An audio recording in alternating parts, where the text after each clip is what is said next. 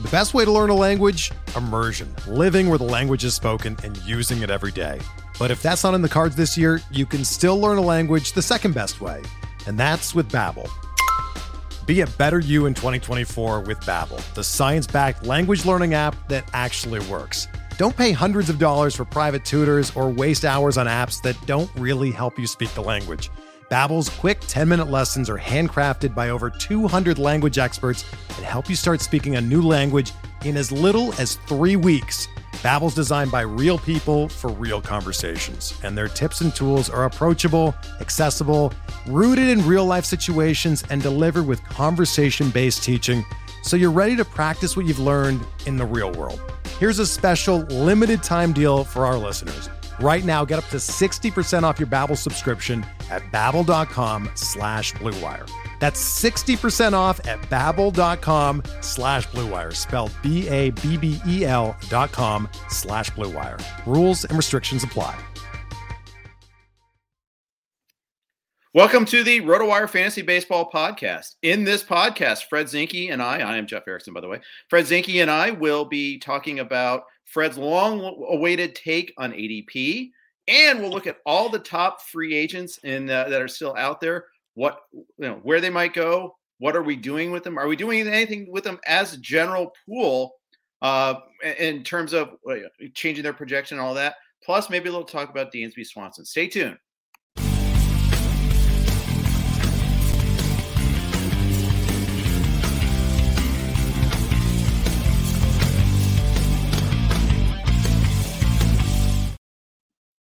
Hey everybody, welcome to the RotoWire Fantasy Baseball Podcast. Jeff Erickson here with Fred Zinke.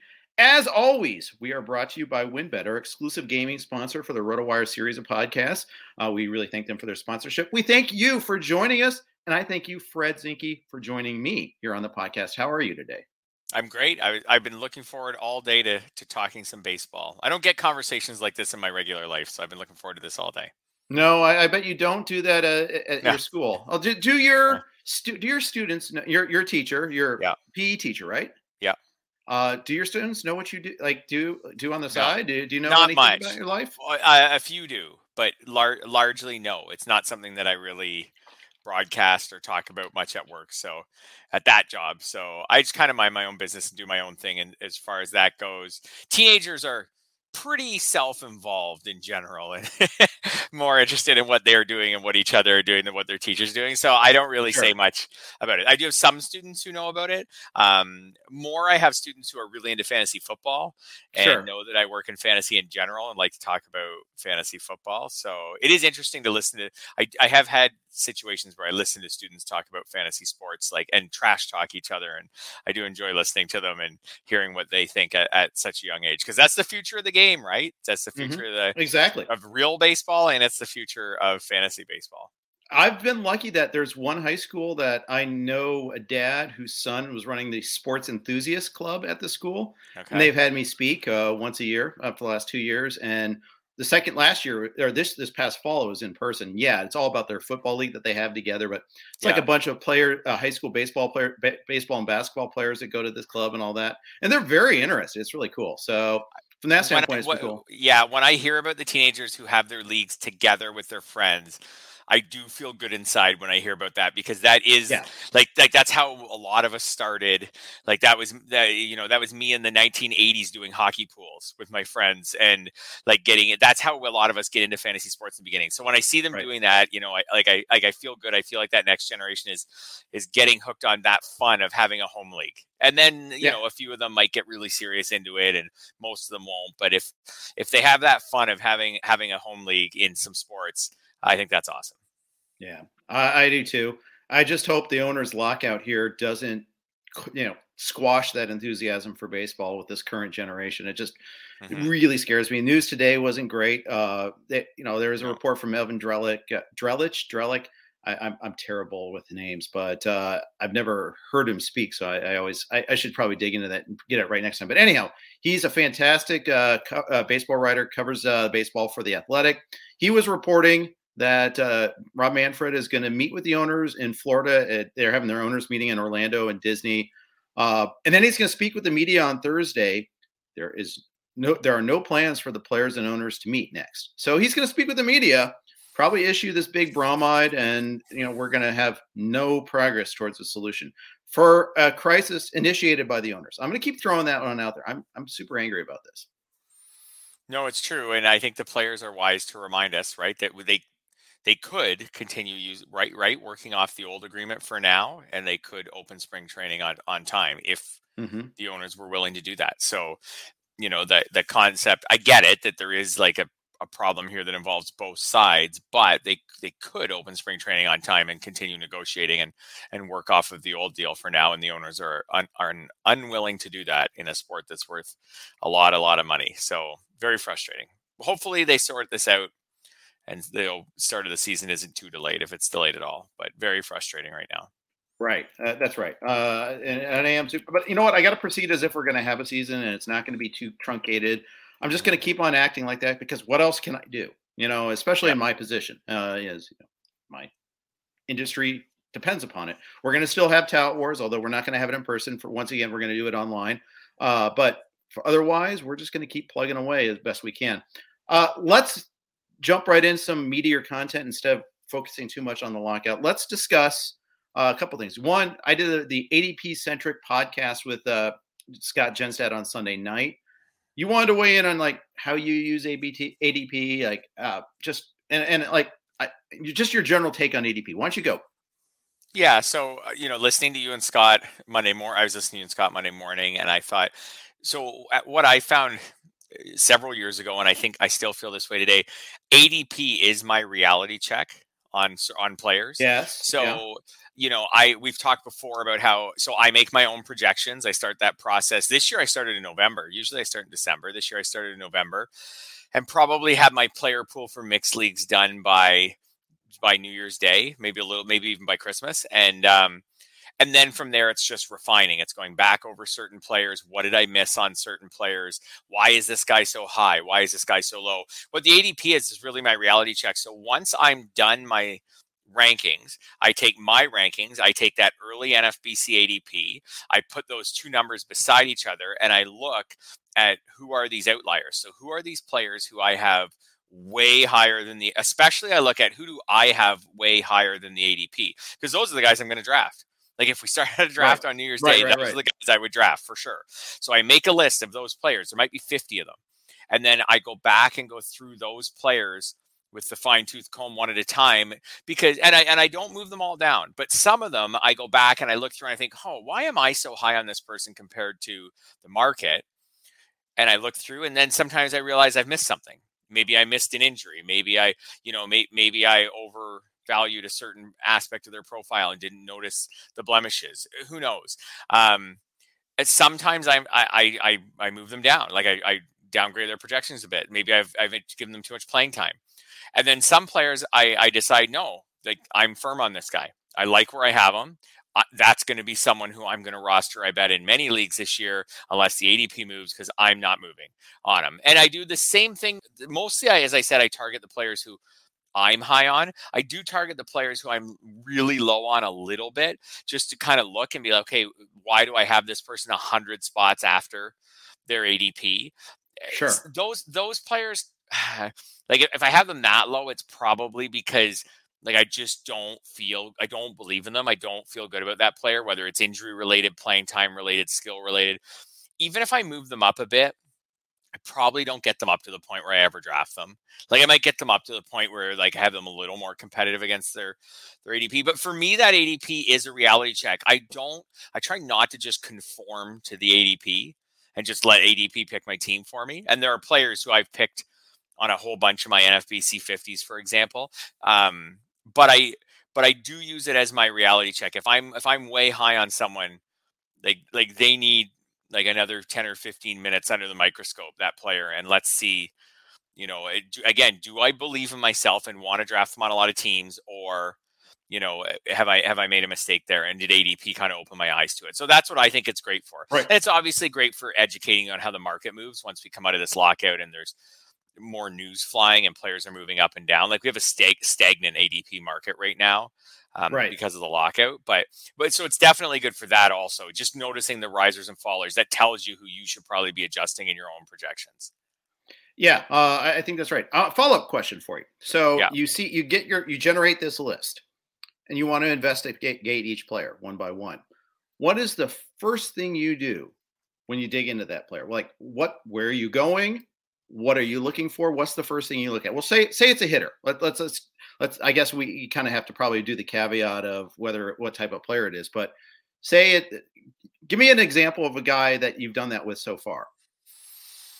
That's a great question. Someone who I've done this with so far. I just opened up. Or do you need to do this? I'll give you a great example. So when I first did my rankings, I had Whit Merrifield quite high in relation to his ADP. Okay, so first things I would think about, do I have his playing time too high? Like his projected at bat total. So Whit is someone who, as I pull him up from last year, played. He actually a lot lately has played in a tremendous amount of games. So last year, all 162. The previous year, all 60, and the previous year, all 162, and the year before that, 158. Like that's remarkable that he's played in that many games. He's missed 4 games over 4 seasons. If we count that shortened season as a season, he's missed 4 games over 4 seasons. That's remarkable. Okay, so he's durable. But is anyone truly that durable? Like, is that really sustainable? Right. So I see those at bat totals, 632, 681, 664. So I'm going to go look at mine and I'm going to think, did I give him like a 650? And is that really something that I think that an over 30-year-old Whit Merrifield can do again? So maybe I take that down a bit. And then maybe in the process, I also look a little, okay, well, if I'm taking that down a bit, let's take these runs. What is he averaged in those 3 years, kind of the full seasons, at least in the runs? Okay, that's more like 95, 96. Did I have him around there for runs scored? Do I need to pull that back a bit? Because if I'm going to budget in just maybe like a dozen missed games, like most players, do I have to bring the runs back a bit? Do I have to bring the RBIs back a bit? Do I need to knock off a homer, a couple steals, that kind of thing? So I might think about that. I might look at where his steals kind of came from, how they were dispersed across the season or previous seasons. What was the success rate? Like was the steals total I gave him, like, was it really accurate? And again, maybe on Whit, I decided, no, I like it. I like where I have them. I think all this stuff makes sense. I think the market's not pricing these steals in properly. We're all chasing steals. Right. It's worth a ton because he's one of the few guys who can get you 30 plus of them.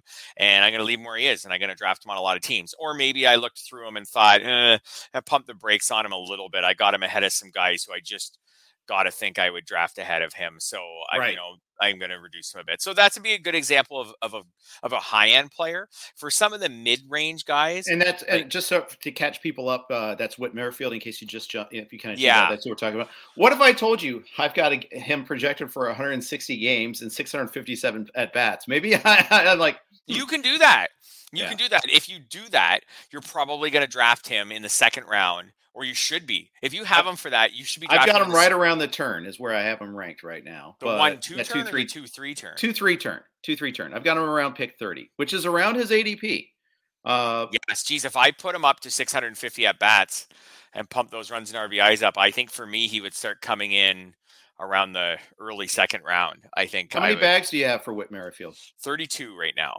I've got him at 31. So, I mean, we're not off. And I've got a dozen homers. So I do feel like there's a little more power potential than what he showed last year. Last year, he only hit 10 and he played the whole season. But the year before, he hit 9 in 60 games.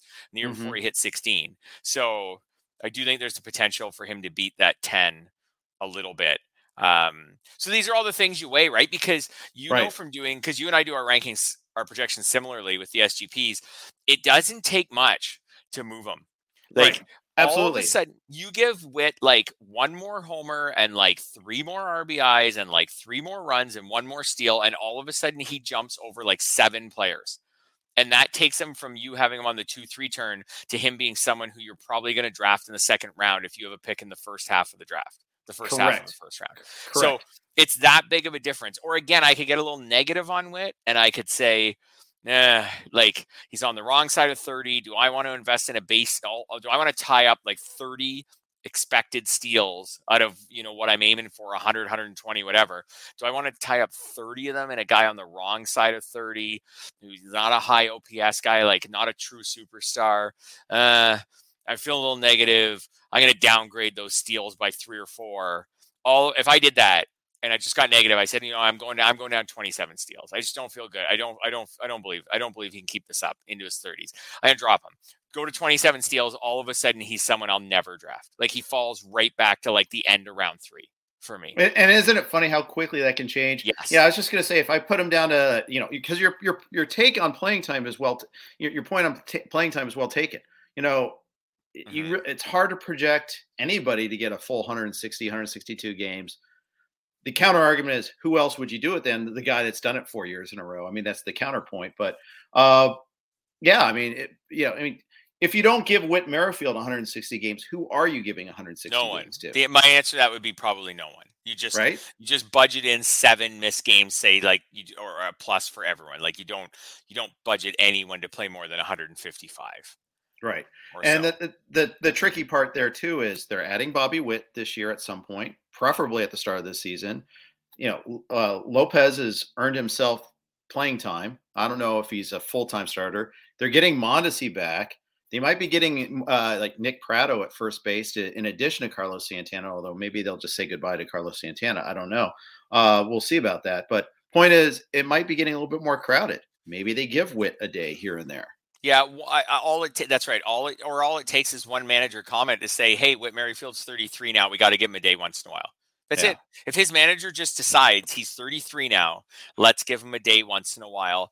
You'll remember this, and I remember this really well because it was when I was working for MLB.com, and Matt Kemp at one point had a great streak of games played. So I just pulled it up. So he had 155, which is good. But then the next year had 159, and the next year had 162, and the next year had 161. Again, like Merrifield, that's about as good as you're going to get. Like over a 3-year stretch there, he missed 4 games over 3 years. And I remember going into the next year thinking, Matt Kemp is going to play like all the games. And he was younger at the time than Merrifield was. He was still in his 20s. And I was like, okay, Matt Kemp's going to play all the games next year. Like he's as rock solid as you can expect for playing time. That next year he played 106. The year after that he played 73, 150. Then he got back to 150 the next year, 154 the next year, then 156 the year after that. So he got back, but there were 2 years in there where, everyone can get hurt. Matt Kemp at that point could get hurt. And then we kind of had fat Matt Kemp after that and a different kind of player. And when he was playing all those games, he was stealing like 35 and 40 bases. So this guy was young and athletic and super talented. And dating Rihanna and anyone can get hurt. Yeah.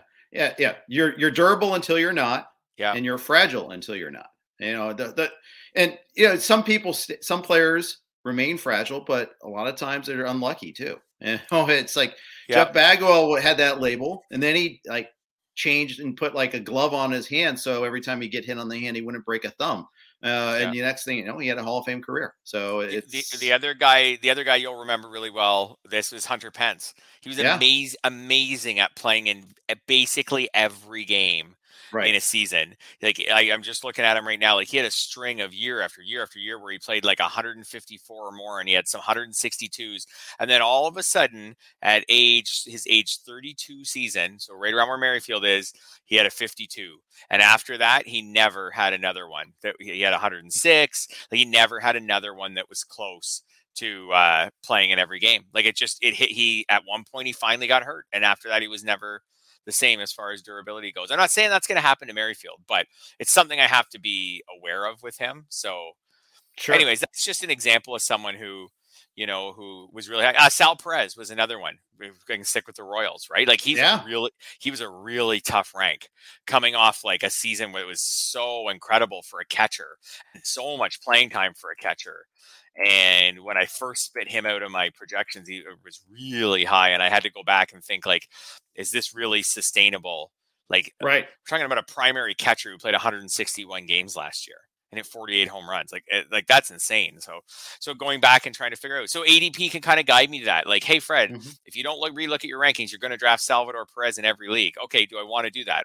And maybe I do, but I want to definitely look at him again before I decide that. Yeah, I like it. And you get to talk to yourself in the third person too. So, hey, Fred. This is me inside my own head. When I'm in my own head, you're right. Then I have to, when I'm in my own head, I got a third person myself sometimes. Helps my confidence.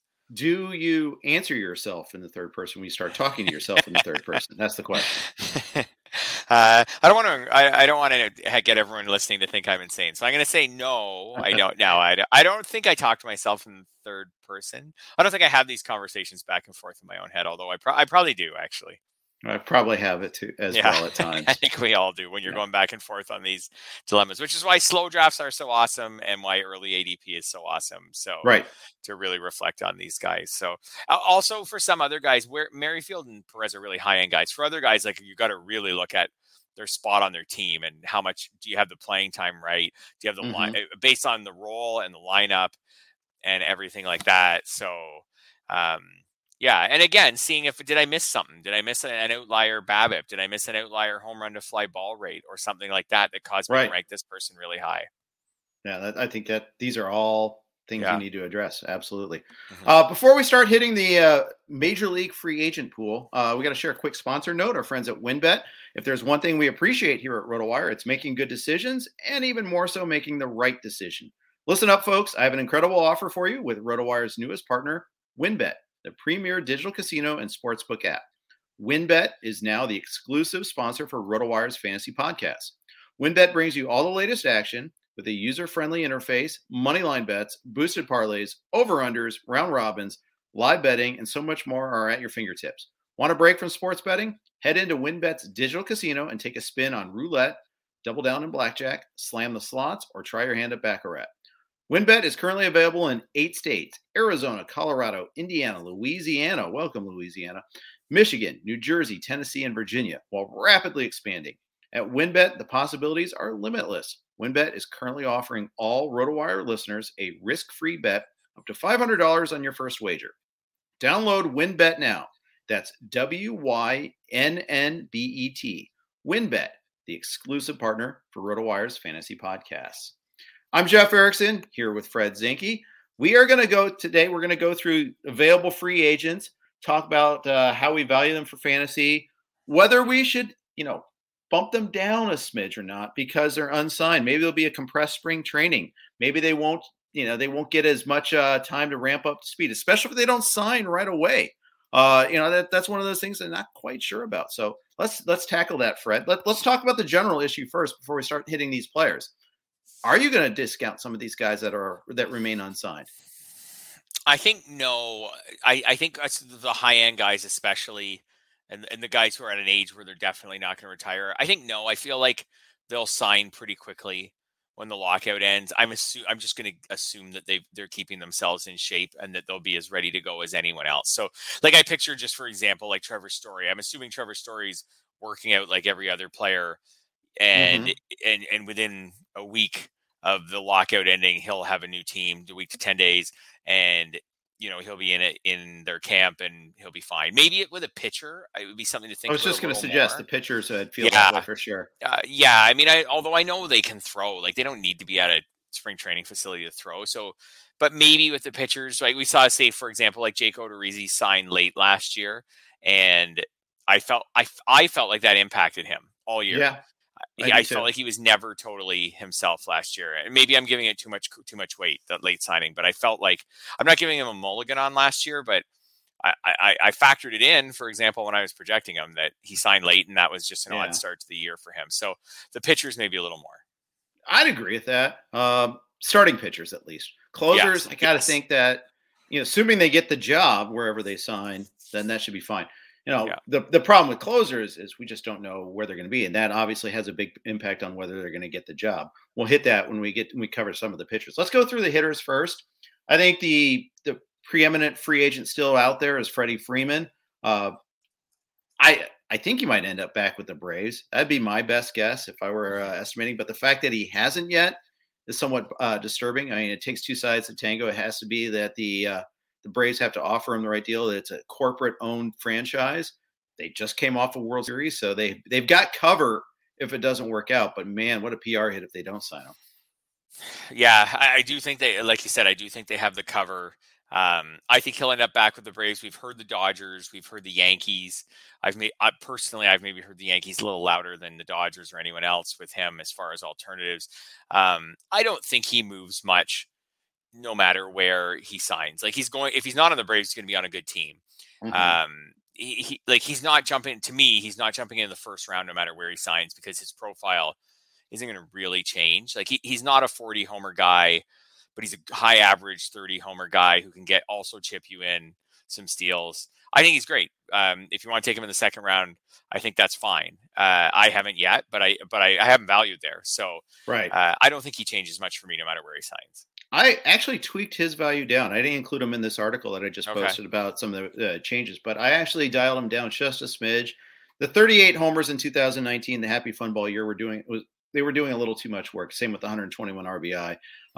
And also obviously the 53 in 60 games last year, or in 2020, excuse me. I dialed them down just a little bit to 31 homers to 98 RBI. Because otherwise previously my values were spitting him up at like 6th or 7th overall. Spitting up is probably not the way of phrasing it there, but I don't want to take him there. And I you go through one draft, you're like, oh, I'm getting 5 stolen bases, maybe 8 like he got last year. Yeah. Same thing with Vlad Jr. We talked about that a little bit last week. I did one build with Vlad Jr. in the first round, and I felt like I was chasing speed the rest of the draft. So, because it's not only that, do you have to address stolen bases maybe in the second round? That means you're passing up on an ace, or maybe you get that ace, and then you're really trying to chase on stolen bases. So, I don't like that start. But if he's my second hitter, I kind of feel a little bit better about it. Yeah, I mean, I have no Freeman so far, and it's for that exact reason. So if I started with a base stealer, then if I take Freeman, then I have no pitchers out of the first 2 rounds. Am I comfortable doing that? I don't love it, and I do it, but I don't love it. And if I started with a pitcher and then take Freeman, now I don't even have 10 steals really coming out of the first 2 rounds. And again, do I have a plan for that? Well, the Whit Merrifields, the Cedric Mullins, the Starling Marte, they might be gone by the time it gets back to me. And then I'm going to be chasing steals. Again, unless I have a plan to get a bunch late somehow. But right. Yeah, I don't love it. Also, first base is deep.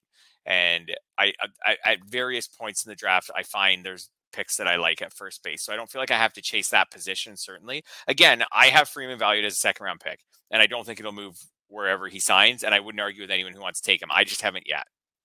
Yeah. And I'm 0 for 4 so far. I don't count XFL because that's an auction and it's a keeper league. So it's different. Actually, I'm 0 for 5. He's already gone in the Speakers League. I'm doing the First Pitch Arizona Speakers League where in the late second round, I went pocket aces. I started off 2 starting pitchers there. So, clearly, I thought there was some value there. And I don't mind the build with 2 starting pitchers too. Whereas I do mind the build without having stolen bases or an ace. And, just what you were yelling last week. Where's your ace coming from? Where's your aces? Yeah. Yeah. With Freeman, actually, I think you stumbled on the place where I would take him, which is in an auction. In an auction where I can build my team however I want. Right. If I feel like the value is good on Freeman, if the bidding stops at a price that I feel like he's worth, he is one of the more consistent, stable values in fantasy baseball. So I'd be fine with taking him in that, and I'll just have to maybe I go a little more stars and scrubs than I wanted or whatever to make sure I get my steals guys as well. But I would do it in that. It's the draft that really locks you in. Right. And that's tough. Right. Absolutely. 100% agree about that. So we'll see. I mean, the thing is, one thing I feel like him, the trade-off is you've got power counting stats along with a locked in high batting average. That's hard to find, obviously. Let's not forget what he does bring to the table. Yeah. I think I'd be more willing perversely to get him in a 12 than a 15. Even though I need a higher target in stolen bases, I think they're easier to find. Same with saves, I can find aces better too, perhaps. So in the RotoWire Online Championship, I might be more inclined to take him than I would be, say, in a Draft Champions or the main event. Now, if he slips, and players slip all the time, maybe I'll still take him there, and I'll value take, and I'll figure it out later. But you have to know what you're giving up when you go that way. And you don't, as Phil Dussault always likes to talk about, he wants to preserve optionality. You don't want to be forced, painted into a corner to have to take something later in the draft and see value go by. Yes, I actually have the same feeling about the 12s. I've seen him fall to sometimes maybe late in the second round in a 12, and maybe you can kind of wrap him and then a starting pitcher in the early third. Or if you already took a pitcher, maybe you can wrap him and one of those base stealers like we already talked about in the early to mid third in a 12. It's just in the 15s. Like if you're taking him in the early to mid second round in a 15, like that's a long wait to either get your steals or your ace. And you just you're crossing your fingers. Absolutely. Yeah. Trevor Story, kind of a disappointing year last year. Well, not kind of. It was a disappointing year last year. Hit 250, had 24 homers after going 37-35 the two previous full seasons. Did still run 20 stolen bases, only 75 RBI. He was clearly, there's a lot of extenuating circumstances here. Everything blew up with the Nolan Arenado trade in the spring. He turned down a contract extension offer. They didn't trade him at the trade deadline, much to his chagrin. He got hurt by Coors Field changing their fences a little bit. He lost, I think, something like 7 or 8 homers compared to your basic normal park looking at overlays. Although someone made a good point on that when I tweeted about that. Is like, would the exit velocity have been the same elsewhere? Maybe he didn't really necessarily lose that, but still, chances are he probably did. And he was clearly unlucky, period, in terms of getting home runs. Now he's a free agent. There's very little chance that he's going to re-sign with the Rockies. Where are you on Trevor Story? Yeah, I'm actually, I'm not giving him a full mulligan for last year, but he was kind of banged up, and the trade deadline thing was an issue. And he's going to leave. He's going to get a fresh start with the contract that he's going to command. It's probably going to be on at least an average team, if not a better than average team. Like I can't see the likes of the Pirates jumping in on Trevor Story. So, and I think he'll continue to steal bases, which is great. I'm usually the guy who says, let's just jump off these Coors Field hitters as soon as they leave Coors Field. Over the years, I've kind of done that with all of them. With Story, I don't totally feel that way because the Rockies lineup has been getting worse. Like, I don't really want him to go back to Colorado. He would still be playable on the road because he's such a good player and he steals bases, but their lineup, like, they're going to be awful. Unless they sign guys, they're going to be awful on the road this year. Like, I feel fairly confident projecting that they will be the worst team in baseball on the road as far as hitting goes, like the lowest road OPS in baseball this year. Bottom 3 at least, Absolutely. That lineup. Pirates terrible. Are like eating glue over in the corner and raising their hand. And the Rockies are typically, even when they have a good lineup, they're usually not great on the road. And there is those effects of coming in and out of Coors Field. Right.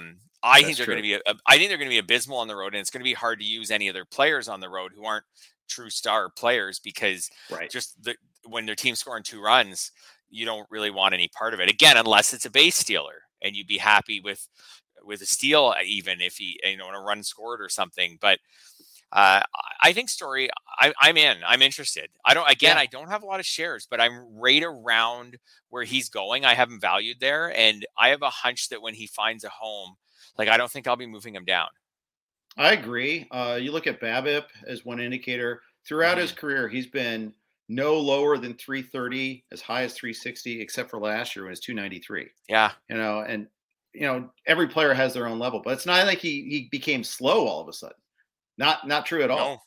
No. Line drives went way down, however. Now, I don't know if that, and so did fly balls. He hit a ton more grounders last year, 37% ground ball rate. That bothers me a little bit. You can't hit ground balls out of the ballpark last I checked. I mean, Eric Hosmer's been trying for years and it hasn't worked out. So I think that's something that, is that a real thing? Was he maybe getting pitched differently, Fred, because there's nobody else in that lineup they felt like that could hurt him? I mean, hurt them. I mean, that might be another case where I was like, go ahead, we're going to pitch around you. If he goes to another lineup with real hitters around him, maybe he goes back to getting pitched differently. Yeah, it's totally possible. He also had I think the elbow injury was a big deal in Yeah. late May and early June. And, I think it was bothering him before he went on the IL. And I think it could have still been bothering him after. Like, you see him come back Yeah. from that and he hits 188 in July while he's waiting to get traded and maybe still dealing with that injury. And he was actually his better months, his best months, the two 900 OPS months were August and September. So the trade deadline passed. And then as far as from a hitting perspective, after that, he settled in and actually hit really well in the last 2 months. Now he stopped stealing bases. Again, maybe he decided from the elbow injury, maybe he decided because he was a pending free agent, like that he just didn't want to risk injuring himself on the base paths, maybe because the Rockies suck. And he was like, what's the point? Like we're not making the playoffs anyways. But he had 14 steals at the end of June, even with the IL stint. He had 14 steals at the end of June, only had 6 the rest of the way. I don't think he suddenly got slow. I think he chose to not run, which makes me feel like the 20 steals he got last year, which is actually a little below what his pace from 2020. It is below his pace from 2020 by a significant amount and below what he did the previous 2 years. I think there's room for him to steal more than the 20 bases he stole last year. That'll be up to his new team. Sure. If he signs with the Astros, well, yeah, that's actually a team where he could sign. It's possible. Yeah. But then again, we tend to think the Astros don't run, but Kyle Tucker ran. Dusty Baker has nothing against running. Clearly, the opposite is true. If you remember the old clogging the bases line that he had back in the past, so that might not be a bad fit. Ballpark wouldn't be great, but everything else would probably work out pretty nicely for him there. Yep, I think that would be a good fit, and that's the kind of thing I see happening with Story. We'll see whether he gets into a good ballpark or not, but I think he'll be on a team that can score runs, and again, that might lead to him producing more runs and RBIs than he would have had he stayed there, or than he did last year. A lot more than he did last year during that down year. Like he has the skills, I think, in a good lineup to be, say, around 180 at least runs plus RBIs, like a 90-90. Type guy. And also with what he's going to get paid, I'm assuming wherever he goes, he hits second, third, fourth, that kind of thing. So I think I'm pretty confident, again, projecting that he could be a 90-90 guy, and maybe he could be better than that. Nick Castellanos, career year with the Reds, turned down his player option, declined the Reds qualifying offer. Unsigned. I think I saw him maybe linked with the Marlins at one point prior to the lockout. That obviously hasn't happened yet. He screams out career year. I don't know how you feel about him. I like him, but he doesn't run. He might end up in a worse ballpark. Almost certainly will end up in a worse ballpark. He's going to get paid, and he's going to be like in probably. I just think this was like his peak. How do you feel about Nick Castellanos? Yeah, he's an interesting guy because his first year with the Reds, he really kind of upped his power game, right? He hit the 14 homers in the 60 games. So that's like a mid-30s home run pace. And then this past year, he did it. Like he got 34 homers, even with just 138 games. To get the 2020 homers, he seemed to get really aggressive because the strikeout rate jumped big time and was the worst of his career. But then last year he got strikeout rate back in line. It was actually a little better than his career average, but it was similar to his career average. So he kept the power, but he got strikeout rate back. So that's to me is really interesting. I don't think he's a 309 hitter. I do think he'll miss that park a bit, but and I don't know, like he could join a great team, but I don't think he'll get quite the contract that like Story's going to get. So maybe he could join a team that's not quite as awesome. I don't know. I like him. I don't think he'll reproduce totally last season, but again, could he be a 90-90 guy who hits 30 home runs and hits, well, his career average is 278. Could he be even a little 285? Yeah, I've got him at 287 right now. I feel like I need to downgrade him a little bit. Just talking it through right now. Yeah. I feel like I'm a little too generous with his projection. He only played 138 games last year, too. Quietly. I know. So he could get right into the middle, like a high average, good power guy. Like he could get right in the middle of a really good lineup. He's a guy who, if he signed at the right team, like a really good fit for him, like a good park and a good lineup, like I could push him even higher. And he's another guy. I don't know. We've hit on a lot of these guys today where I don't have shares, but I do like him. And I do have him ranked like right around where he's going. He's often right near the top of my queue. I just either end up with a pitcher that round or I grab someone else. But he doesn't steal bases, so I'm looking for steals or something. But he's there. Like I think where he's going is totally appropriate. And I could see myself going up on him a little more. Yeah. The funny thing is I was pretty much 0 for on him last year, and I'm 0 for 4 so far this year. I mean, we're still in like the late second of the speakers draft, so I've got a chance here. But I also didn't get stolen bases early, so I'm probably going to be shut out on him here in this one too. It's like you got to have the right mix, right, to get him where you've already grabbed, a couple guys who can get you some steals. You've already grabbed a couple pitchers, and you're in round 5, and you're like, okay, I'd like a really good all around hitter. Yeah, okay, that's my guy. Like you have to have the right fit for him. Yeah. Speaking of guys who don't run, and this is kind of a surprise, but I mean, not that it from previous years, but just generally. He's never been a big runner is Carlos Correa. You think shortstop should run, right? You see him in the field. He's plenty mobile. It's not like he's a slug out there not getting the balls. At least I don't think he is. I have to double check on the range factors and things like that. Had a down year in 2020, was amazing in 2019, but when healthy was the big issue there. Coming off a pretty good year this past year, 279, 26 homers, 92 RBI, 104 runs. But didn't even attempt a stolen base. You're not getting anything in the speed department from Carlos Correa.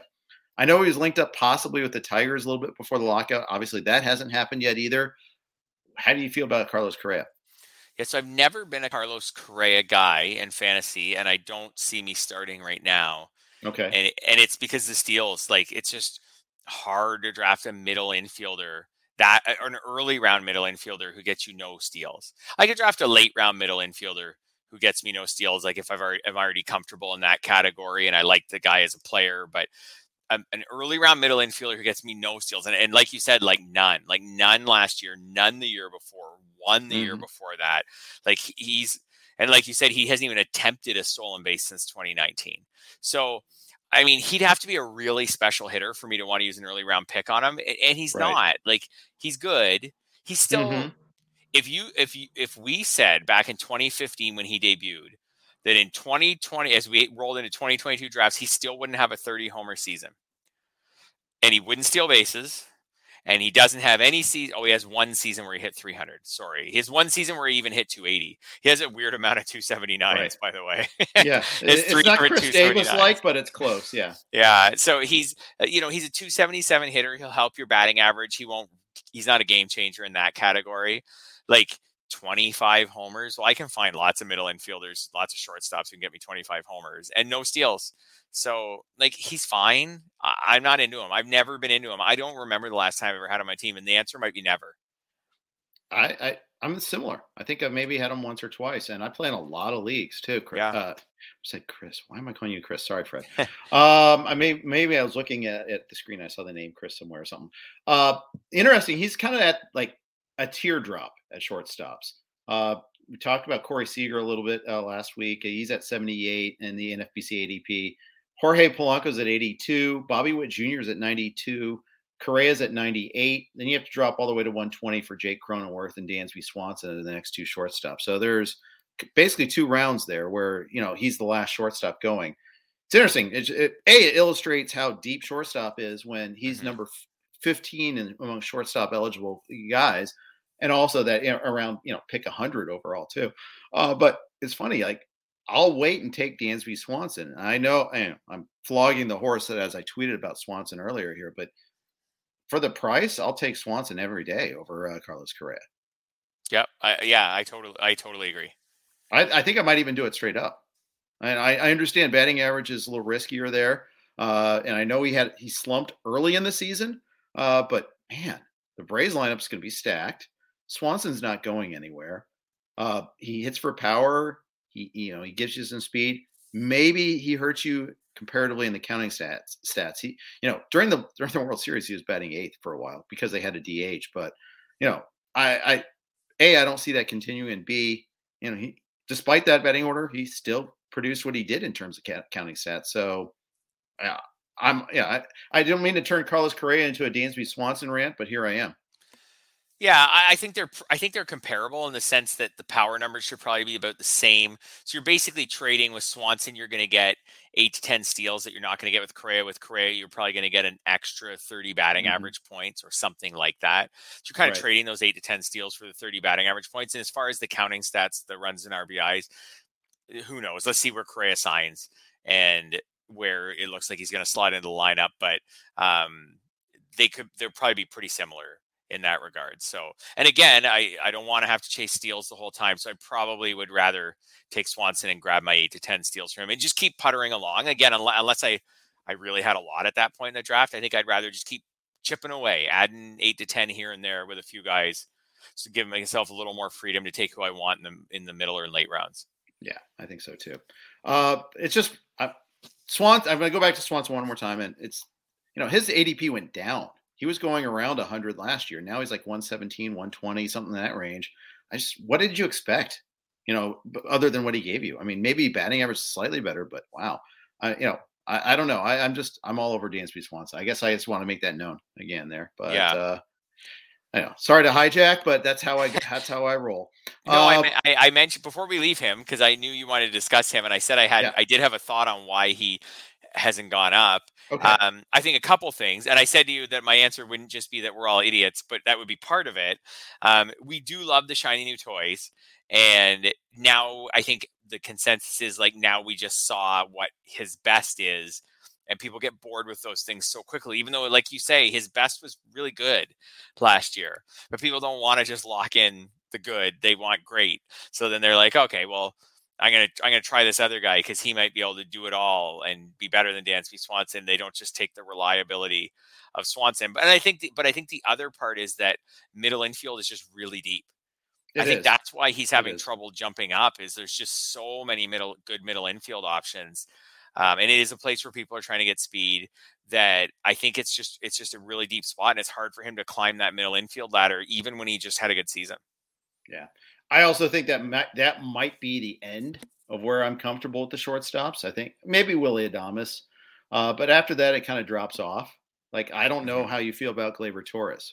I'm not super comfortable taking him, even at price. Luis Urias had a great year last year, qualifies at 3 different positions. Not super comfortable with him. In part because I don't think he has one set position. Maybe he is their third baseman all season long this year, but I don't know. And it gets grimmer from there. And then you have to jump all the way to like after 200, then I'll dive back in like Brandon Crawford or something. But, there's that spot there where there's a good like 70 pick gap where I'm comfortable at shortstop. Yeah, I agree with you. So shortstop is good. Like it's stacked, it's loaded at the top. And it's deep enough, but I do want to get my shortstop. Again, I also because a lot of them steal bases. Like I do want to get my shortstop. I agree with you. Urias, like third base is such a wasteland that if I get him, I don't mind him, but third base is such a wasteland. I probably need him there if I'm taking him at that point. So, I would like to have my shortstop by Swanson or so. Like I wouldn't mind taking Swanson if I don't have one at that point. Right. I don't want Brandon Crawford to be my starting shortstop if I can avoid it. Yeah, I agreed. I mean, I like him being my middle. Yeah, not that's my fine. Shortstop. Yeah. I think that's the way I'd approach it there. Yeah. We got some more hitters to attack, and I think we're going to have to push the pitchers back to next week, just the way this is going. And that's a good thing because we have a lot to talk about. But a quick note first, though, from our friends at Thrive. Experience a new way to play daily fantasy sports on Thrive Fantasy. Thrive Fantasy is an exciting player prop fantasy contest. With Thrive Fantasy, you can eliminate the countless hours of research and focus on only the top-tier athletes that have the biggest impact on the game. Sign up for Thrive Fantasy today and receive a free 6-month RotoWire subscription. Here's how you claim your free RotoWire subscription. 1, visit rotowire.com/thrive. 2, deposit a minimum of $10 and receive a 100% deposit bonus up to $100. 3, play in your first paid contest and receive a free 6-month RotoWire subscription. It's just that easy. Big thanks to Thrive. We're driven by the search for better. But when it comes to hiring, the best way to search for a candidate isn't to search at all. Don't search, match with Indeed. Indeed is your matching and hiring platform with over 350 million global monthly visitors, according to Indeed data, and a matching engine that helps you find quality candidates fast. Ditch the busy work. Use Indeed for scheduling, screening, and messaging so you can connect with candidates faster. Leveraging over 140 million qualifications and preferences every day, Indeed's matching engine is constantly learning from your preferences, so the more you use Indeed, the better it gets.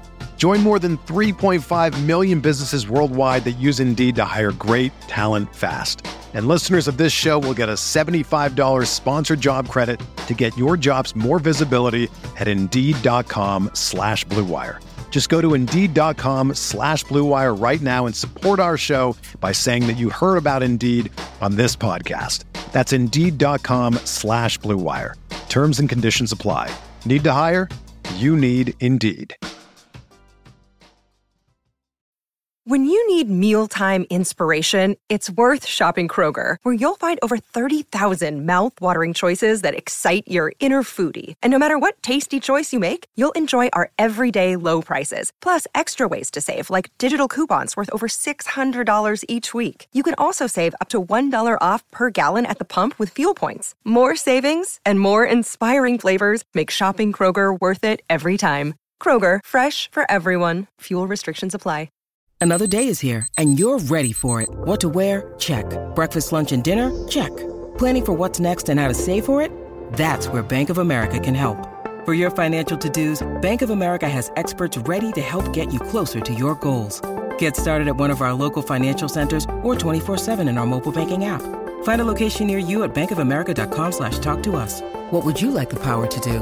Mobile banking requires downloading the app and is only available for select devices. Message and data rates may apply. Bank of America NA, member FDIC. And also big thanks to the Blue Wire Network for their sponsorship and hosting us on their podcast system. We are talking about free agent hitters still and how we rank them. A prominent free agent that hasn't signed, and there's a possibility he might not sign, is Nelson Cruz. Fred, he's one of the very few DH only guys. If you use 20 games as your qualification to qualify, for DHs, there's like 6 of them, and only 4 of them we're going to be drafting on, maybe 5. Cruz and Franmil Reyes are the big ones, obviously, and a lot of the others like Stanton, Alvarez, JD Martinez, they all qualified outfield this year. So there's an extra penalty, I feel like, for DH only guys to begin with, especially ones that are 41 years old. Yeah. So have you drafted Nelson Cruz anywhere so far? This is, I hate to say this as I'm letting my man down, but no, I have not. Yeah. Although I have to double check one thing there, but I don't believe I have. So I feel like I can hear so many smart fantasy people always remind us that Nelson Cruz seems to always outperform his ADP the last. I'm that guy usually. Yes, right. I can hear Rob Silver's voice in my head. He has said that more than once too, about how we always let him slide, even when he was a little bit younger. We always let him slide to round 6 or 7 because he's UT eligible, and then he always outperforms his ADP, which he even did do, I believe, last year. There is the chance he retires, although I don't think he will.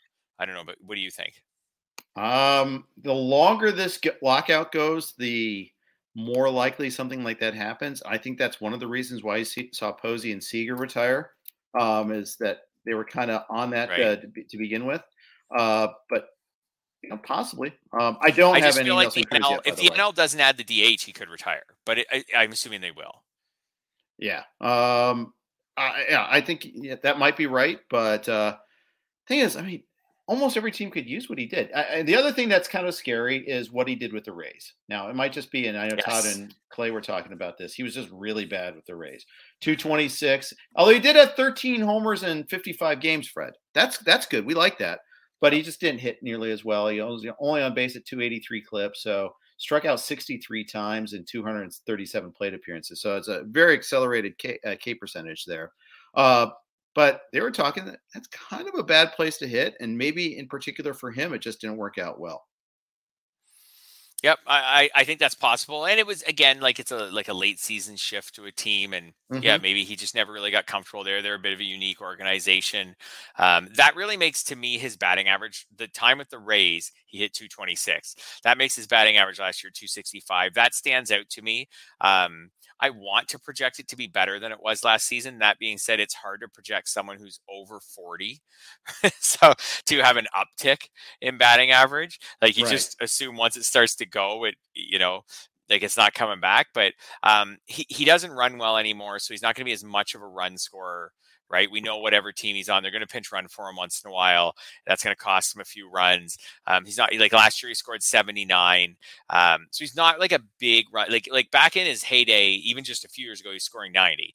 So he's not really there anymore. Last year he drove in 86, which is like fine, but it's not he was consistently getting us around 100. Right. For several years. And so again, are we going to project someone who's 41 and will turn 42 in the middle of the season? Are we going to project that guy to be better than last year? Does that make sense? Right. And he hit 32 homers, even with the 13 in Tampa. Like you said, that was a good rate. He hit 32. So again, are we going to project more than 32? Are we going to, you would think at his age, we'll project like a little more even of a downturn to 30. Right. Or something like that. So it's just like, do you want to use that pick on a 41-year-old UT only guy, no speed? I know he got 3 steals last year, but no speed and 30 homers, 85 RBI, 75 runs, 265 average. Yeah. You're making a good anti-case here. It's fine. It's fine. If he does that, like, it won't be a bad pick. It's fine. It's just not, it's not that exciting. It is. I just, unless you believe he can go back to being 37 homer, 95 RBI, 80 something runs scored, 290 Nelson Cruz. If he does that, he's a steal right now. Yeah, for sure. He is. I just can't get that his age. I can't get myself to project that. Yeah. Well, the good news is that he's becoming cheaper than ever. Yes. We always say that you've never lost, but good news is you're getting even more of a discount than you have in the past, which is pretty nice. So there is that's pretty handy. So I don't know. I think I'm going to need, and Todd Zola brought this point up too, in the time, like my tweet about the DHs is there are lots of multi-position guys. The problem is if you're getting a DH only, if you're getting Franmil, you're getting Nelson Cruz, you better make sure you have a bunch of those guys, especially in a draft and hold league where you can't readily pick a guy up to fill a position that you need, and granted, you in some formats, okay, just slot him in outfield. I guess if your league is very generous on DH position eligibility rules, but otherwise, it's hard just to snap a guy up. And if you're in a draft and hold league, yeah, it's really a disadvantage. I had that. I felt like that was something that was holding me back last year a little bit, that I couldn't move guys around. I always had to have him in the DH slot. Mm-hmm. Yeah, and it's going to impact, again, how you build your teams, like category wise. Now he's got to be in you can't squeeze another middle infielder into that utility spot some weeks. Mm-hmm. It's a little speedier or something like that. So it's going to impact that. I had a Nelson Cruz decision really for the first time in one of my drafts just this week. It was him and Eddie Rosario at the top of my queue, and I don't even know what the pick was. I'm going to say it was not pick 200, but approaching pick 200, around pick 200. Right. And I took Rosario. So it's funny because he's like the next guy we're going to talk about. Rosario is, and it's funny if you listen to James and Michael Simeone and their do not draft list are guys that are not guys that won't be drafted. Rosario's name came up, which I thought was kind of funny. As playoff hero, I get that, but had a pretty rough time in Minnesota before the trade. Wasn't that great in Atlanta even, but then caught fire in the playoffs. He used to be this steady Eddie. I mean, he really was. Yep.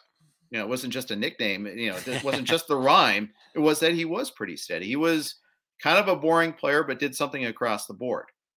I still kind of like him, but obviously he hasn't signed yet. He wasn't valued that highly at the trade deadline. Basically, the Twins just gave him away just to get rid of. Cleveland just gave him away. I want to say the Twins but he was on Cleveland last year, and that was the whole Pablo Sandoval. We're going to take Pablo Sandoval just to get rid of his contract trade. That's about as much of an insult as you can get in terms of perception about a player. Where are you on Eddie Rosario? Obviously, you took him at least once. Yeah, I have one concern about him, and that's he hasn't hit. He's a lefty hitter who hasn't hit lefties well in the shortened season and last season. So I do Hmm. worry a little bit about playing time. His career numbers against lefties are okay, like good enough to keep him in the lineup. So Right. um, I'm a little optimistic on him, if that makes sense. So he was actually good with the Braves right from the get go. So his regular season OPS with the Braves was 903. Oh, That's wow. awesome. I know. Yeah, I I guess I'm think sorry, I got that wrong. I think we didn't notice because he was hurt for a while when he first Right. got there. So Yeah, only then 33 games with the Braves in the regular right, so season. Yep. he didn't jump right out at us at the beginning with the Braves, and I think by the time he started to do this, he had already been dropped in some leagues, and so a lot of leagues have been kind of decided, and so he was Hmm. good with the Braves. I think, and like you said, he was great in the playoffs. I think he just, I don't know, for some reason, he was awful with Cleveland. If you look at the year before that, in the shortened season, he hit 13 homers. Well, like extrapolate that out, right? And we've got the pretty much the same guy who hit 32 and drove in 109 the year before with the Twins. Like in the shortened season, his power was all still there. The batting average dropped a bit, but the power was all still there. Right. I don't know. I'm pretty comfortable projecting him to maybe not be what he was in that happy fun ball season in 2019, but go back to being like a 25 homer guy. We'll see what the lineup's like. He is someone though who will be. Oh, and he also can just kind of sneakily chip in 8 steals, something like that. Like we were talking about with Freddie Freeman, right? Like he's got a Right. 9 in his past, he's got an 8 in his past, he got 11 last season. So he can chip in a few steals if you just want to keep chipping away at that category. And he's a Right. 275 hitter. I'm interested. His landing spot will be important to me though, and moreover, the comments from the team who signs him about what their plan is for him. Right. That's right. I could regret this pick of him over Nelson Cruz if he signs with a team and it's a team that platoons a ton or who says right from the beginning You will we're not going to run or platoon something him. like that, or Yes. something that they don't let them run. Yes. Yeah, I can see it. I mean, the thing is, 2019, 137 games, only 3 stolen bases. It's like, oh, Mhm. that's not great. But he did run again after, like as you alluded, Yeah. he ran with Cleveland and he ran only a little bit with Atlanta, but that was also because he only played a little bit with Atlanta. Yeah. So hard to say. Yeah. I mean, that's the thing about him is he only played 111 games last year. So, Yeah. His numbers were down, of course, but even if you prorate his homers over, if he had played his regular kind of 140 or something last year, he still would have been up near 20 homers. It's not Mhm. great, but it's not terrible. It's his age 30 season. He shouldn't melt away. No? He's exactly though the type of player that's hurt in the current labor market. Right. Teams would rather go get a young player at minimum salary at 90% of his production. He's not a star, Hmm. but he's going to cost 10 times more than he'll be at least $5 million, right? Is what you would think in terms of what do you get on a per season basis. There's 1 year and 8 million last year compared to a league minimum salary. I mean, I can see why teams would devalue someone like him under this current environment, but it's unfair to these players. He's only 30. It's not like I know. I know, and he's don't like melt a him down for solid. glue. Yeah, and he's a solid player, like career 782 OPS. Like you're right, he's not a star, but he's a solid guy to have hit 5th or 6th or something on a good team's lineup. Mhm. He deserves better than this. This is the guy they're fighting for now. Now we're rallying behind him. This is the guy the players are fighting for.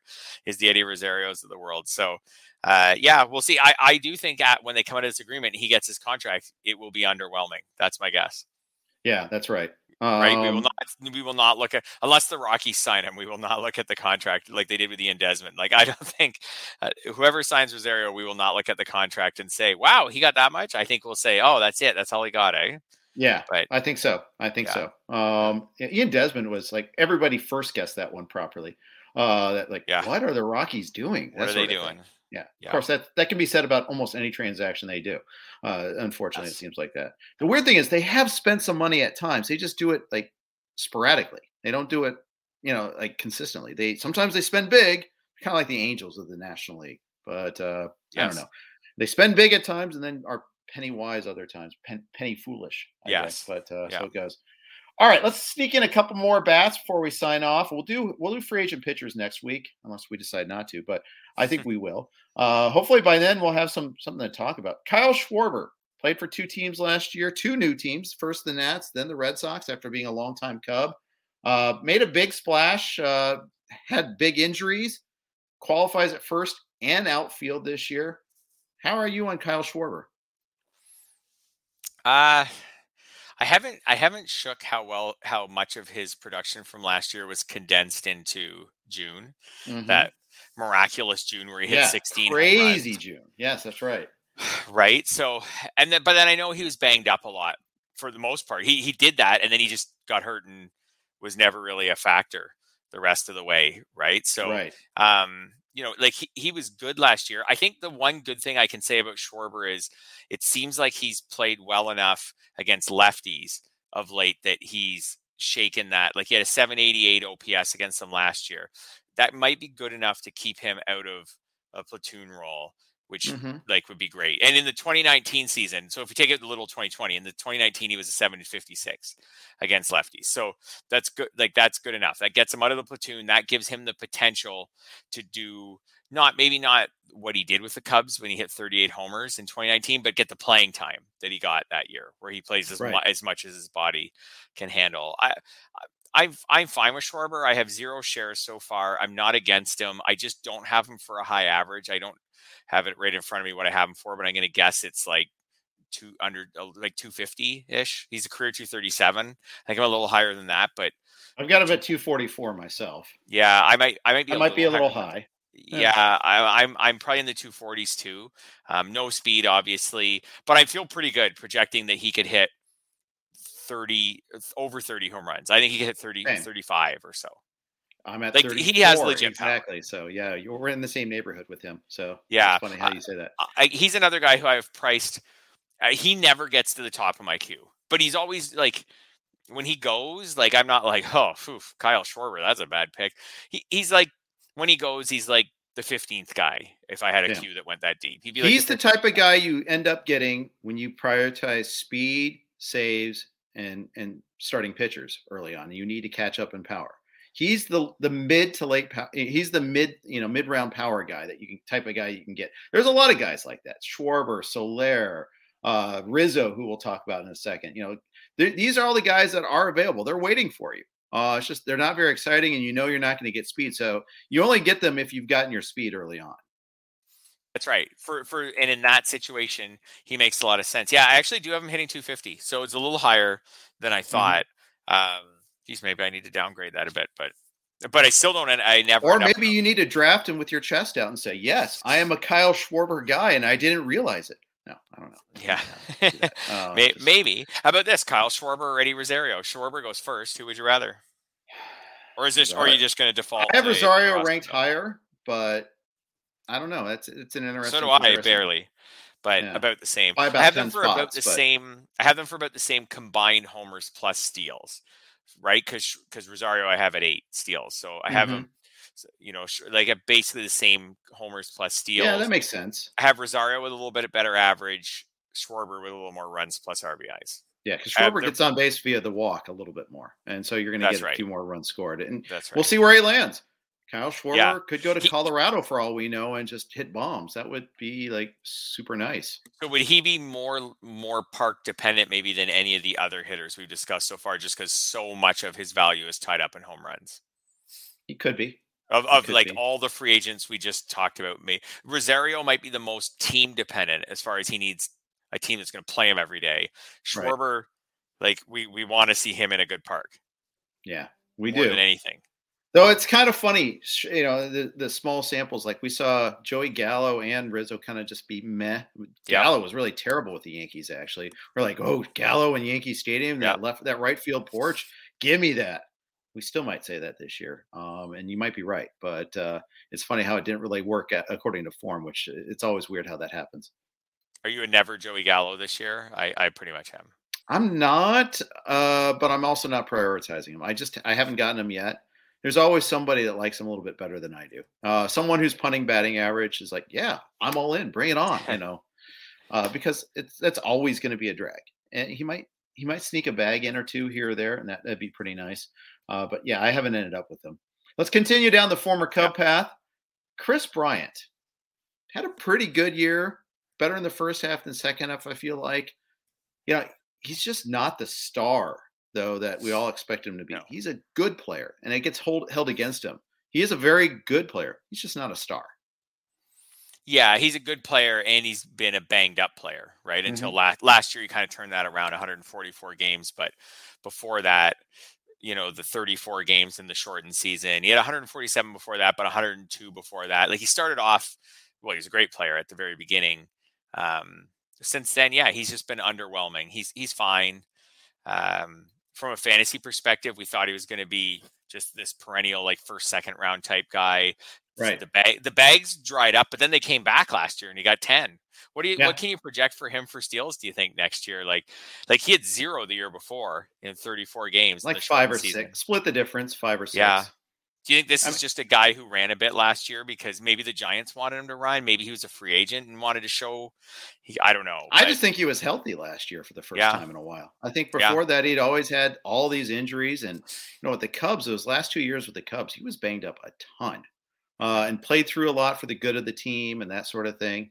And then he just couldn't perform. But even last year, his numbers were good. They weren't like, they're fine. Wow. Yeah.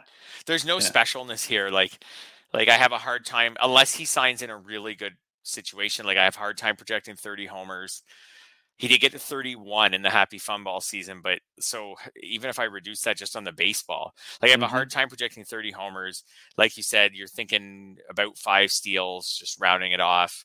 He's not a high average guy, but he doesn't hurt your average. Like his career average is 278, but it's heavily influenced by the first few seasons. So the 292 in year 2, 295 in year 3. Yeah. So since then, he's more of a 270 hitter. Although the 2020 season he hit 206, but that was also only 34 games. Only 34 he was obviously hurt that game. Hurt that year a lot. So I don't know. He qualifies at 3 positions. That helps. If you miss out on that top tier third baseman, I like him there. I like you going back to him. But I also would like to see. I'd like to see where he lands too. That profile that we've just talked about, it's a little like Carlos Correa, how we said it's like 25-ish home runs. Bryant does get you a few steals. Correa's probably a little better for batting average, and then we'll just see with the counting stats. The most bizarre thing about Bryant is that after those first 2 seasons he's never been an RBI guy since then, like at all. And I know the Cubs hit him really high in the lineup, and that hurts. Yeah, I think that's the biggest drive thing. And runs.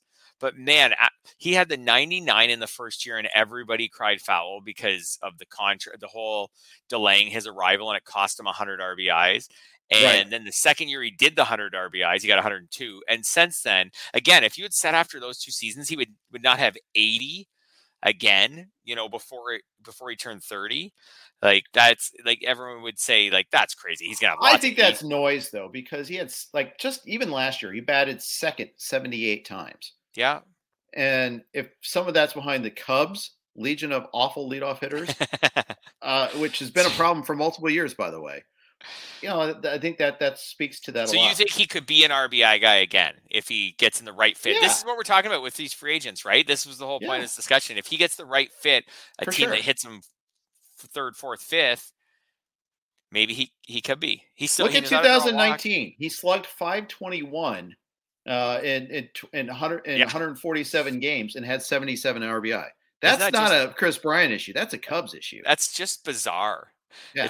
It's just, to me, I know they hit him high in the lineup a lot, but even there's even the guys who have a 903 OPS and play all season who hit second. They even on an NL team, they should get more than 77 RBI. It's just bizarre.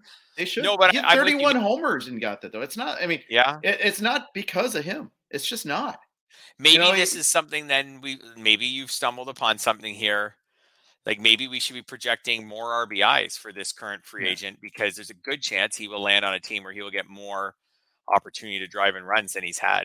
I can see old school baseball guys go, be more like Joe Carter, hit more sac flies. No, just do what you're doing. You're a good player. Leave him at that. And it does limit his, he's not a fantasy star, but maybe he has more fantasy upside than we realize because of what do you have for his RBI Oh, it's like 68 or so. I mean, it's not high. Oh, really? After all that, but I've got him for 138 games too. But again, I'll see where he signs. I'll see where he bats. they say, oh, he's going to bat fourth on this good team, well, then I'll probably give him a 20 more right off the bat there. Maybe I'll give him 30 more. That's just the thing about him. You just can't tell. What we started hitting on, I think, with these last few players is the guys who you really have to watch where they sign are these mid-level. Schwarber, Rosario, Bryant. They're all in the same general area in the draft, say like in and around 100 to 200. The Freddie Freemans and Trevor Stories are going to be fine. The crummy players are going to be crummy. These guys like that we were just talking about, they could be anything from the cleanup hitter or something on a pretty good team to, not on a great team. They didn't get as much interest as we thought, or some team signed them, but they're hitting them seventh. Like these guys could vary a lot. Yeah, they could. They absolutely could. Let's finish off with one listener question. Jeff Whiteley or Whitley, I think it's Whiteley, because I think he's tweeted us before, sent questions to us before. Asks, had the 5th pick, 14-team roto. Do I go Cole or do I get a bat? I answered in the chat that if I get Jose Ramirez there, I'm going that route. Now, there's obviously a lot of different ways. I mean, Tatis slips. Sure, I'm taking Tatis. And I've seen him slip. In fact, I think in the speaker's draft, that's exactly what he did. But, I think a little bit depends on that. But I don't mind going Cole and starting my build there. If there's an overall contest, especially. Now, you're a 14-team roto. I'm guessing there's not an overall contest. You may not feel as compelled to push the starting pitcher there. Who do you take? Do you take the pitcher? Do you or which bat do you take? Yeah, so I've actually had the 5th pick in drafts a lot, but they've been 12s. And I've tried them all. I've done a Cole, I've done a Bichette, and I've done a Soto when he fell to me. So far, I kind of liked the Bichette one because I got my steals, and then I came back with a 2nd-round pitcher, and I felt pretty good about that. In a 14-team, I could still get I think when I took Bichette, I took Brandon Woodruff in the 2nd round. If it was that's still pretty good. If it's a 14 team, I may not quite get him. So just going by ADP, I may be more Zach Wheeler. So Bichette and Zach Wheeler, or Cole and I don't know who goes around there. Devers is gone by then. I think Albies is gone by then. Machado. How about that? Cole and Machado, or Bichette and Zach Wheeler. I go Bichette Wheeler, but I have no problem with either. Yeah, those are both good builds. Again, I like Jose Ramirez there too a lot. Oh yeah, I haven't been in any drafts where he's made it that far. I think I don't know if I've even been in anywhere he makes it to 4th. I like Ramirez because of the third base eligibility. Everybody does. Everybody does. I've taken Ramirez 3rd and 5th so far. Two of my 4 like NFBC 50s. I started off with Ramirez, and I really like that build. Ramirez, and then I go arms usually. I know, and I will say the time where I did the Soto, which is let's be honest, Soto's a way better hitter than Bo Bichette, but as a player. But when I did the Soto and then I came back with the pitcher, whether it was Woodruff or Scherzer, I can't remember, or whatever, Wheeler, then again, here we are. I'm into round 3. I have 10 steals, and where am I going to go from there? So I did feel a little pressure that way. So I kind of found the Bichette one the easiest to work with. I feel like there are some pitchers. You can also get into DeGrom probably around that pick in the 2nd round if you want to go there and take that risk. So I didn't mind that build. The Cole one works fine too. It's just you got to decide again in the 2nd round, are you going to get a good hitter like a Machado, or are you going to get like a Whit Merrifield or a Marte or something? Yeah, where are you going to get your bags? Basically, right. That's always the question. If you go early pitcher, it's where are you going to get your bags? And I'm going to have, I'm doing the Speakers League, and we'll have a lot more to talk about that next week because I'll have a lot more rounds under my belt then. How am I going to get my bags? We're midway through the 3rd round. My next pick will be coming up, and I started off. I think I told you this. So I definitely told you I went pitcher, but I may have not said what happened after actual that? Pitchers. So first of all, Corbin Burns fell to me at 12. I'm like, I have to do that. I passed on Acuna to do that. Okay. We'll see. It's a little nerve-wracking because Acuna could be 1.1 this year very easily. But then I got I took Wheeler at 2-4. Took him over. I think I took him over Bueller. Maybe not, but I took him over some other arms that sometimes go there. You can take him versus Scherzer. You can versus I'll take him over to DeGrom too. I have to get another pitcher before I get to DeGrom. That's the way I'm kind of really kind of taking things right now. Is I like DeGrom. I've added him twice. both times I've gotten another pitcher first. I don't want him being my first pitcher, just from the inning standpoint. I'm okay. It kind of depends what the investment is and what the league is and what in an overall, I could totally see getting DeGrom in the second round because you have a chance. I mean, if DeGrom made 30 starts next year, he's the favorite to be the number one player in fantasy, right? So sure. So if you're in an overall and you want to just push your chips in, you start with, you could, in some of these, like depending on the league size, you can start with one of these Soto or Bichette types and then get DeGrom in the second round. You have a legit chance at that point to maybe have the number one hitter and the number one pitcher by the end of the season. That's right. So, which could spur you in an overall. In a league, I totally get the idea of like, you don't want to put all this work in and just have DeGrom's body cause you to not have a chance. To have 0 innings from your second round pick, and then you got nothing. It's also what happened to me in 2020 with Justin Verlander. So, I mean, DeGrom will start steadily rising with every spring training start he makes. Yeah, I think. Clear downside. And once he hits 100, everyone's going to be like, I'm in. Definitely. Yes.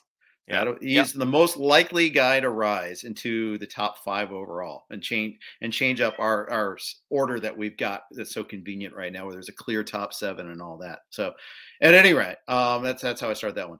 Big thanks to Jeff for that question. Thank you guys for listening. Fred, thanks for joining me and sharing your long-awaited thoughts on ADP. The world can rest easily now. So thanks for that. One night where I couldn't sleep because I couldn't wait to talk about it, but I'll sleep like a baby tonight. Outstanding. Next week, we'll do free agent pitchers. Maybe if there's any other hitters that are unsigned that you want us to touch on, let us know. We'll be happy to cover that next week. Big thanks to WynnBET for their sponsorship. We'll be back at you. Make sure to listen to James and Clay tomorrow. Prospect Podcast coming up next. Thanks for listening to RotoWire. This is the story of the one. As head of maintenance at a concert hall, he knows the show must always go on. That's why he works behind the scenes, ensuring every light is working, the HVAC is humming, and his facility shines. With Grainger's supplies and solutions for every challenge he faces, plus 24/7 customer support, his venue never misses a beat. Call quickgrainger.com or just stop by. Grainger, for the ones who get it done.